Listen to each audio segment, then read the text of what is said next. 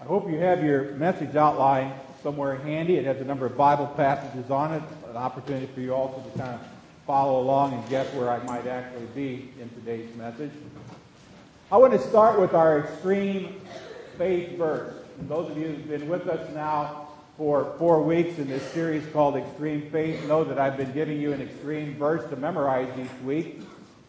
And one of the most famous promise in the Bible is this week's extreme verse that you find in Philippians chapter 4, verse 19. It says, "My God will meet all your needs according to his glorious riches in Christ Jesus." Now, when you look at that passage, you have to admit that's a pretty broad statement. My God will meet all your needs. But I have a sneaking feeling that some of you don't really understand that Bible passage. I say that because some of you may actually be sitting there thinking today, hold it. I have needs not being met. I've got physical needs, I've got spiritual needs, I've got relational needs, I've got social needs. And in today's economy, Pastor, quite honestly, I've got financial needs. So why isn't this promise working in my life? I'm glad you asked. I've got 3 answers. Number 1, it's not God's fault. Number 2, behind every promise in the Bible, there is a premise. God always says, if you'll do this, then I will do that. And third, God doesn't say, I will meet all your greeds. He says, I will meet all your needs in your life. Now, in this reading I shared with you today from the 9th chapter of 2 Corinthians, Paul, speaking on behalf of God, is going to spell out 3 things for us. One of them is the principle, what God wants us to do. He's going to talk about the procedure, how we are to do it. He's going to talk about the promise, which is the guarantee. Those are our 3 points today. Let's start with that first one, the principle. Here's the principle that Paul is talking about. When you have a need, plant a seed. When you have a need, plant a seed. Verse 6 of our text says, whoever sows sparingly will also reap sparingly, and whoever sows generously will also reap generously. That's the principle in the Bible of reaping and sowing, or sowing and reaping. Now, I want you to imagine for a moment 2 farmers. Each farmer has a bag of seed. One farmer says, this sack is all I've got. I'm not going to spread it around because, once it's gone, it's gone. Guess what? That farmer is probably going to be out of business pretty soon. The other farmer looks at his bag of seed and says, I've got to spread this out. The only way to get out of debt is to give away what I have. I have a need. I better plant a seed. Now, what's God saying here? Well, what God is saying is that his financial plan for your life starts with giving in faith. He's saying that giving is an act of faith. You might wonder today why I'm preaching this before the offering. There's a little bit of reasoning behind that. But when God says your life starts with giving in faith, that seems a little bit illogical to most of us. I've already heard people say, I don't have enough. Why should I give away what I've got? Very simply, it's because God's ways are not your ways. That's what Isaiah 55, verse 18 tells us. And God wants to teach you all about faith. He wants you to experience and practice extreme faith. I've talked to a lot of people who've told me in the past, Pastor, when I get out of debt, then I'm really going to start giving. To that, God would say, friends, you just don't understand. Start giving, and I'll help you get out of debt. That's a statement of faith. Now understand here, you do not need to have God's help in your life. You can say to God, sorry, don't need you, got my own financial planner. God will let you do that, but the best time to plant a seed is when you have a need. In fact, it's almost a biblical principle that whatever you need more of, learn to give it away. And God will bless what you give away. In Luke chapter 6:38, it says, "Give to others, and God will give to you." The measure you use for others is the one God uses for you. That's the principle. When you have a need, plant a seed. Now, let's talk about the procedure. How do you do this? Very simply, give with the right attitude. Verse 7 says you must each make up your own mind as to how much you should give. Don't give reluctantly or in response to pressure, for God loves a person who gives cheerfully. I don't know, I haven't really paid much attention since we lived down here in Texas, but up in Illinois, they used to have such a thing known as happy hour. Local bars between the times of, 5 o'clock and 6 o'clock serve drinks, I guess, half price. There were some local ordinances that said you can't advertise happy hours. So they changed the word to attitude adjustment time. Well, I'm here to tell you that many of you need an attitude adjustment when it comes to giving. If you want God to meet all your needs when you've planted your seeds, you need to do it with a good attitude. And all the good attitudes are just found in that verse I just read to you. It says, first of all, give thoughtfully. It says, make up your own mind what you're going to give. But you ought to do that in prayer, talking to God, and then sitting back and listening to what it is that He would suggest that you give thoughtfully. He says, give it enthusiastically. Entheos is the Greek word. It means with the Spirit of God, enthusiastically. It says not reluctantly, not grudgingly. I have a cartoon in my office somewhere. I don't know if some of you are old enough to remember this, but when I was a kid, they used to pass the collection by having a bag on the end of a stick. And they would put that all the way down the row. Well, in the cartoon, it shows the usher holding on and putting his foot up against the pew, trying to get it out. Because some people evidently were giving grudgingly. They didn't want to let go of what they had. See, we ought never to give out of guilt. Now, I know some of you are saying, well, Pastor, just preaching about money today makes me feel guilty. Well, that's not my fault. That's yours. That's just the way you've chosen to take it. In fact, I'm going to let you off the hook. If you ever feel pressured to give by me or by this church, don't. Don't. Just that simple. It says give thoughtfully, give enthusiastically, and it says give voluntarily. That's the third thing, not in response to pressure. You shouldn't feel as if somebody's got you in a hammerlock when the collection plate comes by. And fourth, to give cheerfully.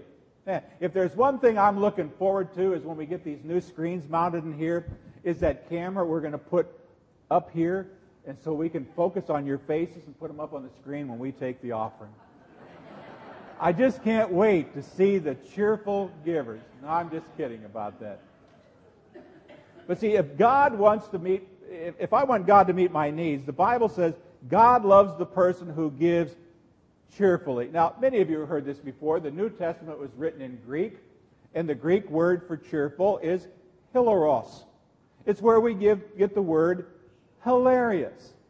He wants hilarious givers. Now just think about it. God cheerfully gives you every second of your life. And God cheerfully just gave you the very breath you took. And God wants us to be just like Him, cheerful, hilarious givers. And on your outline it says to give, number 5, give weekly, W-E-E-K-L-Y, and not weekly, W-E-A-K-L-Y. Later back in 1 Corinthians, Paul says in chapter 16, on every Lord's Day, for us it's Sunday, put aside some from what you have earned during the week and use it for the offering. Now, a lot of people kind of confuse this. If I ask you what's worship all about, many of you would say, well, worship is coming, sitting there and singing some songs and listening to the pastor preach and going home. Or some of you say it's coming and not singing and not listening to the pastor and then going home. I'm not quite sure where you're at. But worship is a whole lot more than that. Worship includes a whole lot more than just coming and singing and listening to a message. That's why it says in our worship folder, if you've not noticed it, we worship with our tithes and our offerings. It's part of worship. Now the question is, I thought about phrasing it this way: how could I possibly get you to jolly up when it comes to giving? How can you learn to give cheerfully? I want to suggest there are three things you could possibly remember, and if you remember these, I think it helps becoming a cheerful giver. One of these is to remember it all comes from God in the first place. Nothing you put in the offering today was yours to begin with. You'll never give away anything that God did not first give to you. In our text today, verse 10 says, God gives seed to the farmer, food to those who need to eat, and God will also give you seed, and guess what? God even multiplies that seed. There's a second thing that helps you be, I think, cheerful, and it's this. Remember God's guarantee. Remember God's guarantee. Luke 6:38 again. Give to others, God will give to you. The measure you use for others is the one God will use for you. That's kind of like saying, folks, if you decide to give with a teaspoon, God is going to give you back with a teaspoon. If you decide to use a handful, God gives you back a handful. If you use a shovelful, God gives you back a shovelful. I mean, back up the truck sometime and see what God does. You cannot outgive God. I mean, God even gives a guarantee. He said in verse 11, you will be enriched so that you can give even more generously. Now, I think that helps. But there's a third thing I think that helps you become a hilarious, cheerful giver, and that is to remember your eternal reward. Luke 16 says, use your worldly resources to benefit others. In this way, your generosity stores up rewards for you in heaven. I think it was Chuck Swindoll I heard say a number of years ago, you've never seen a U-Haul trailer in a funeral procession. I mean, you can't take it with you, but guess what? You can send it on ahead. See, anything I try to hold on to, guess what? I lose it the moment I die. But anything I place into the hands of God, God blesses it. And I'll enjoy it forever. See, every time you do that, you're storing up treasures in heaven, and the FDIC, that's the Father's Deposit Insurance Corporation, insures it. That's one for you, Dennis. So the principle is, when you have a need, do what? Sow a seed. The procedure is to give with the right attitude. And third is, here's the promise. I can expect God to meet all my needs. I don't say that with any sense of pride, but I can just expect God to do what God's promised. I mean, God promises this over and over in the Bible. You may be surprised, but there are more promises about giving in the Bible than there are about any other thing. It's because God wants to teach us something. He wants us to expect Him to meet all of our needs. 2 Corinthians 9, verse 8. God is able to make all grace abound to you, so that in all things, at all times, having all that you need, you will abound in every good work. Now, did you catch that? How much grace? Some? No. All grace. Some things? No. All things. Some of the time? No. All of the time. Some of what you need? No. All of what you need. And it says, so that you'll be able to abound in every good work. Now, here's the bottom line, folks. Is God a liar? Now, that's the bottom line. Is God a liar? You see, when we talk about giving, we talk about stewardship, I don't care what word you want to use, it's really not about giving. See, giving shows whether we have faith and trust in God or not. Will God do what God says He will do? Will God keep His promises? Can I depend on God? See, giving isn't really about giving. It's about faith.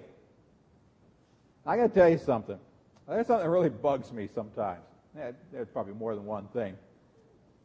But in doing this message, this is something that just kind of got to me. It's something I can't figure out. I just don't understand how some people can trust God completely with their eternal salvation, but they can't trust Him with their finances. I just don't understand that one. I mean, that doesn't make any sense. If I can trust God to save me, if I can trust God to forgive me, if I can trust God to get me into heaven, can't I depend upon Him also to keep His word when He tells me what to do? I think the answer is yes. You have to answer for yourself. See, giving, and I think I've understood this from my entire life and in my married life. Giving is a test of faith. It is not a test of feelings. Because, honestly, if I gave what I felt like giving, there'd be some mornings I just wouldn't feel like it. See, it has nothing to do with how you feel. Now, why is our giving so important to God that He talks about it so much? I remember when somebody one time told me, Pastor, you shouldn't talk so much about giving. You should be more like Jesus. Oh, boy.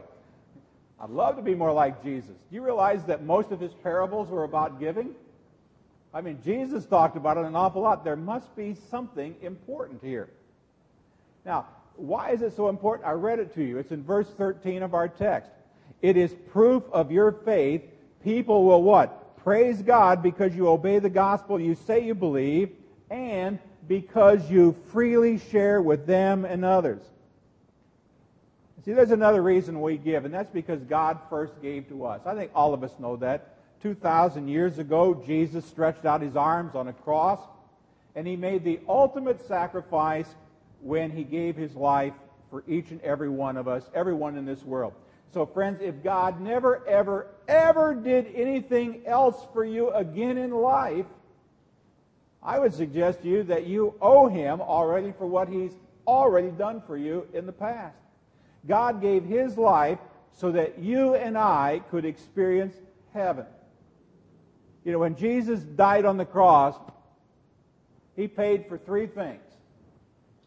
I mean, He paid for your forgiveness. He paid for my forgiveness. On that cross, He paid for every sin that you and I will ever commit. And He wiped out those sins. He paid for those sins. You don't need to pay for it. First of all, you don't have the money for it.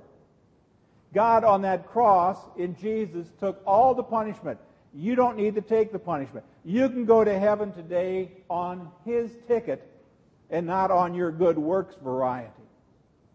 That's what He paid for. He also paid for your freedom. Freedom to discover His purpose for you in life. Freedom from the fear of death. Freedom from other people's expectations. Free to be what you were meant to be and created to be. I have a friend whose motto is to be unique. And you know what? We ought to all be unique because God has wired us all up differently. And God gives us the freedom then to just be who we are.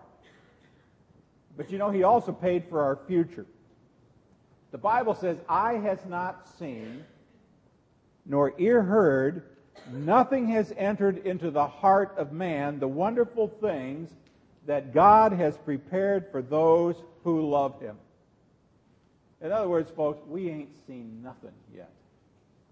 We can't even begin to imagine it. God has a place in heaven for you, and He paid for it. Now, I got to tell you, that's kind of where my initial sermon ended. But I got to thinking about something else, and that's why I'm thankful that on your message outline, you still got about a half a page. And if I were you, I might number it 1, 2, 3, 4, 5. I'm just suggesting. And the reason I said I've kind of finished was because I began thinking that this whole subject about giving really needs to kind of deal with this church. And it also needs to deal with the economy that you and I find ourselves living in this country today. Now, obviously, the news about our economy and the supposed stimulus packages, I loved one of them. They were going to cap all CEOs' salary at $500,000. So I'm waiting for my stimulus package to get me up there. I'll be waiting a long time. But obviously, the news about our economy these days is not very encouraging. You know, it used to be kind of funny to make light of it by saying, you know, my 401k is now a 201k. Unfortunately, that's not really very funny anymore because for many people it's a 101 and they don't even have their K anymore. And it doesn't appear that it's going to get much better real soon. Now, this uncertainty has been going on long enough that it's actually beginning to affect how people live and how people give. And one major effect that we're beginning to see, and know this as a church consultant as I look at other churches and kind of study some of this, is that people are giving smaller and even fewer contributions to what we would call nonprofit organizations. And this includes churches as well. And as I network with a lot of pastors across this country and some around the world, it's evident that this financial situation is even beginning to hit churches and hit them pretty hard. And as I think about that, my question is this: why should today's economy affect Christian giving? Should we suddenly start making all of our decisions out of financial fear? I mean, how do we as a church and as Christ followers respond to this crisis? Now, you don't have to look very far in your Bible to find the answer. I read to you this morning 2 Corinthians 9. If you got your Bibles, you only got to go back one chapter to chapter 8, and the answers are there. I'm not going to read you the first 12 verses of chapter 8, but you ought to read it a little bit later. It has to do with giving a love offering to another church. I really want to focus kind of at the tail end of this message on verse 9 of chapter 8. In verse 9 of chapter 8, it says this: "For you know the grace of our Lord Jesus Christ, that though he was rich, yet for our sakes he became poor, so that you through his poverty might become rich." I think this central truth provides the key to unlocking biblical perspectives for us as a church, and even more so as believers. I want to share 5 thoughts with you in closing. Number 1 is this: giving is about mission, not mindset. I'm going to say that again. Giving is all about mission, not mindset. See, as Christians and as a church, as First Lutheran Church, let's just put it 4600 Texas Boulevard, Texarkana, Texas, we are on a mission. We have been called to be on a mission, and we're on the mission of the gospel. We are on a mission of furthering the grace of God. See, commitment to God means that we need to be motivated by that mission. It's the defining motive of our lives. And because we're on mission, guess what? There are a lot of people out there that are counting on us. God is counting on us to reach them. Sad to say, we do not often find this kind of extreme faith today. We often give according to our mindset, whatever mindset we have at the moment. I mean, if we feel good and things are going well, we give. But if we don't feel very good or our mindset are poor, then we kind of cut back on our giving. I even have to ask myself, where is Jesus in that thought process? I mean, giving to the work of the gospel should be a mission that arises out of our total, sold-out commitment to Jesus Christ. One of the things I've noticed in this sudden downturn of our economy is something very similar to what happened after 9/11. When people suddenly didn't have any answers, where did they come looking for answers? The same place that people are coming again today when they don't have answers for the economic problems, they're coming back to God's house. See, in a hurting world, friends, hurting people turn to the church more often than not. People who are hurting are looking for answers. And if we're not defined by mission, then we will retreat in the face of growing opportunities to do ministry, and we will retreat in furthering the gospel. So I say giving is about mission. It's not about mindset. Here's the second thing. Giving is about eternity, not expenses. I'll say that again. Giving is about eternity, not expenses. Now, what is our mission? The mission of this church, the mission of every church, every Christian church, ought to be about salvation. Paul reminds us that Jesus came and gave and became poor. Why? So that we could inherit eternal life. Therefore, giving is about eternity. It's not about expenses at all. When we pull back and we quit doing ministry because folks quit giving because of their mindset, let me ask you this question. If First Lutheran Church would ever have to cut back because of other people's mindset, who wants to go first and identify what it is we cut back on? I mean, for example, will we cut back on children and youth ministry? If that's your answer, I'd say, what's a child's eternal life worth to you? In fact, I would ask, what's the value of anyone's salvation in Jesus? See, when you compare the riches of heaven with what we might gain by saving $1 here or there and keeping it from the eternal work of God, it's embarrassing. It's shameful that we would function by mindset rather than people on a mission. Here's the third thought, and that's giving is about a decision and not desires. It's about a decision, not desires. I'll be honest with you, when I preach just a normal sermon, people are like okay with it. If you preach a sermon about evangelism, people kind of smile occasionally. It's pretty good Sunday. But you know, when the pastor preaches about giving, people get a kind of serious look on their face. They're not nearly as excited. I understand that. In fact, if I were to stand up here and give you a message on how I think we ought to upgrade our facilities or maybe tear down this place and relocate, half of you would have a heart attack on the spot, and that wouldn't be a very popular message at all. The question is, why is that? I think it's because there's a difference between desire and actually making a choice to do something. Would you all like to have more people in church? Yeah, Pastor, I'd love it. Well, let's all go out this afternoon and do door-to-door witnessing. We're behind you, Pastor. Way behind you. Enjoy the day. Glad it's 70 outside. See, Paul acknowledges desire. And I think we all have a great desire for the mission and for the kingdom. But we need to move from that desire to deciding to actually do it. Here's number 4. Giving is about faith, not finances. Giving is about faith, not finances. If you go back to where I read to you before in 2 Corinthians 9, we see that all that we have comes from God. You know, when you give, you're simply giving what God has given you to give. Guess what? If that's true, if you're only giving what God's given you to give, then you can give as much as God calls you to give because He's going to give you what you have in the first place. That's just a simple matter of faith. Sadly, most people in the church do not develop this kind of extreme faith, and that's because they only give out of their abundance and not out of God's abundance.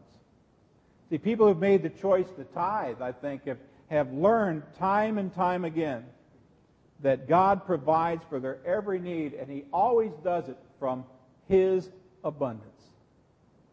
One last thing, and that's that giving is about commitment, not circumstances. It's about commitment, not circumstances.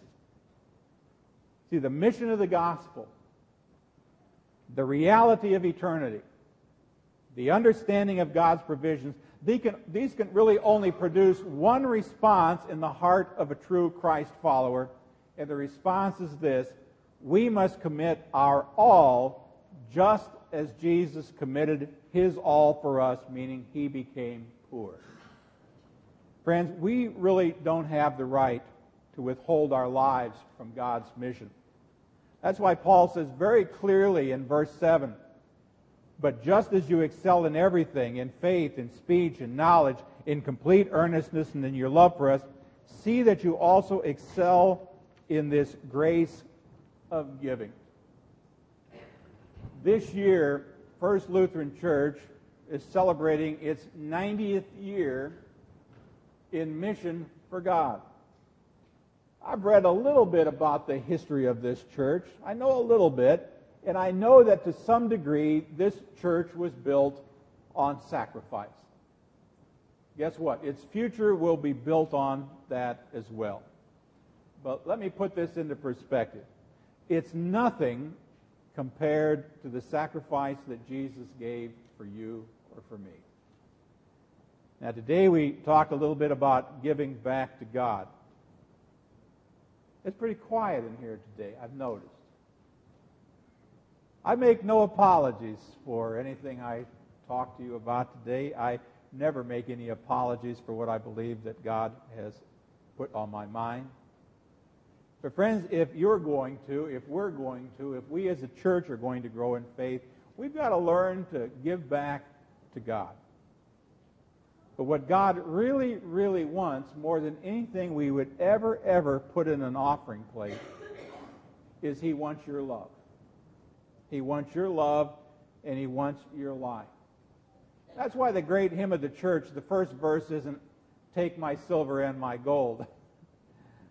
Remember how that starts? It says, "Take my life and let it be consecrated, Lord, to Thee. Take my moments and my days, let them flow in ceaseless praise." God wants you. Romans chapter 12, verse 1 says, "Offer your lives as a living sacrifice to Him." When you think of what He's done for you, is that too much to ask? Answer, no. If I can trust Jesus for my forgiveness, if I can trust Him for my freedom, if I can trust Him with my future, then certainly I can trust Him with my finances. Let's pray. Jesus, we'll never be able to repay what You've given to us. In fact, everything we have is a gift from You. We can only give back what You've given to us. Help us to learn the miracle of generosity. Stretch our faith and increase our commitment and deepen our love for You. Break that grip that materialism has on our lives. And Lord, I'm certain that there are many people here today who have financial difficulties, maybe even severe financial difficulties. And we pray for them because they're members of this family, this church family, this body of Christ. And enable us to act and do in ways in which we can be of help. Lord, do a miracle in their lives as they trust You. And prepare us to do a miracle as well through us and in our hearts this next week. In Jesus' name we pray it. Amen.